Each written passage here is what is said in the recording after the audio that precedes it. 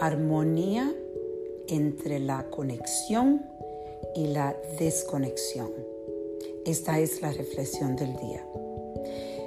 Hoy estaba reflexionando esta mañana con lo difícil que es desconectarse con la crisis que estamos pasando ahora del coronavirus.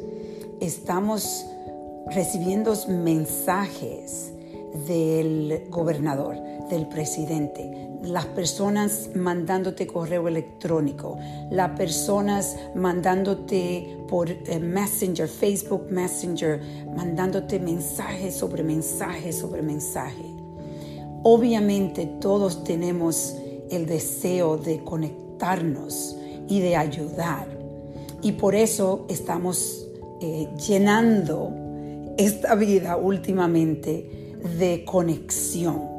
Pero la conexión muchas veces es importante encontrar una armonía entre conectarse, pero a la misma vez buscar la forma de desconectarse de tanta ansiedad, de tanta tristeza, de tanta preocupación, y buscar la forma. Una de las que yo encuentro para mí es meditación.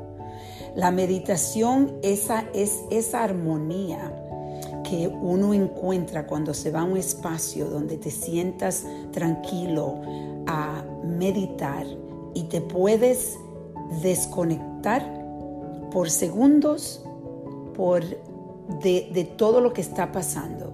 Y cuando meditas, está completamente en una armonía de desconexión y de conexión. Por eso yo recomiendo a todos ustedes que se empiecen a buscar la forma de conectarse con meditación para poder lidiar con estos momentos tan difíciles que están creando completamente espacio de estrés, de miedo, de ansiedad.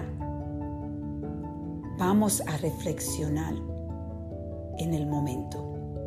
Por eso deseo para todos ustedes que puedan encontrar el tiempo a desconectarse con la meditación.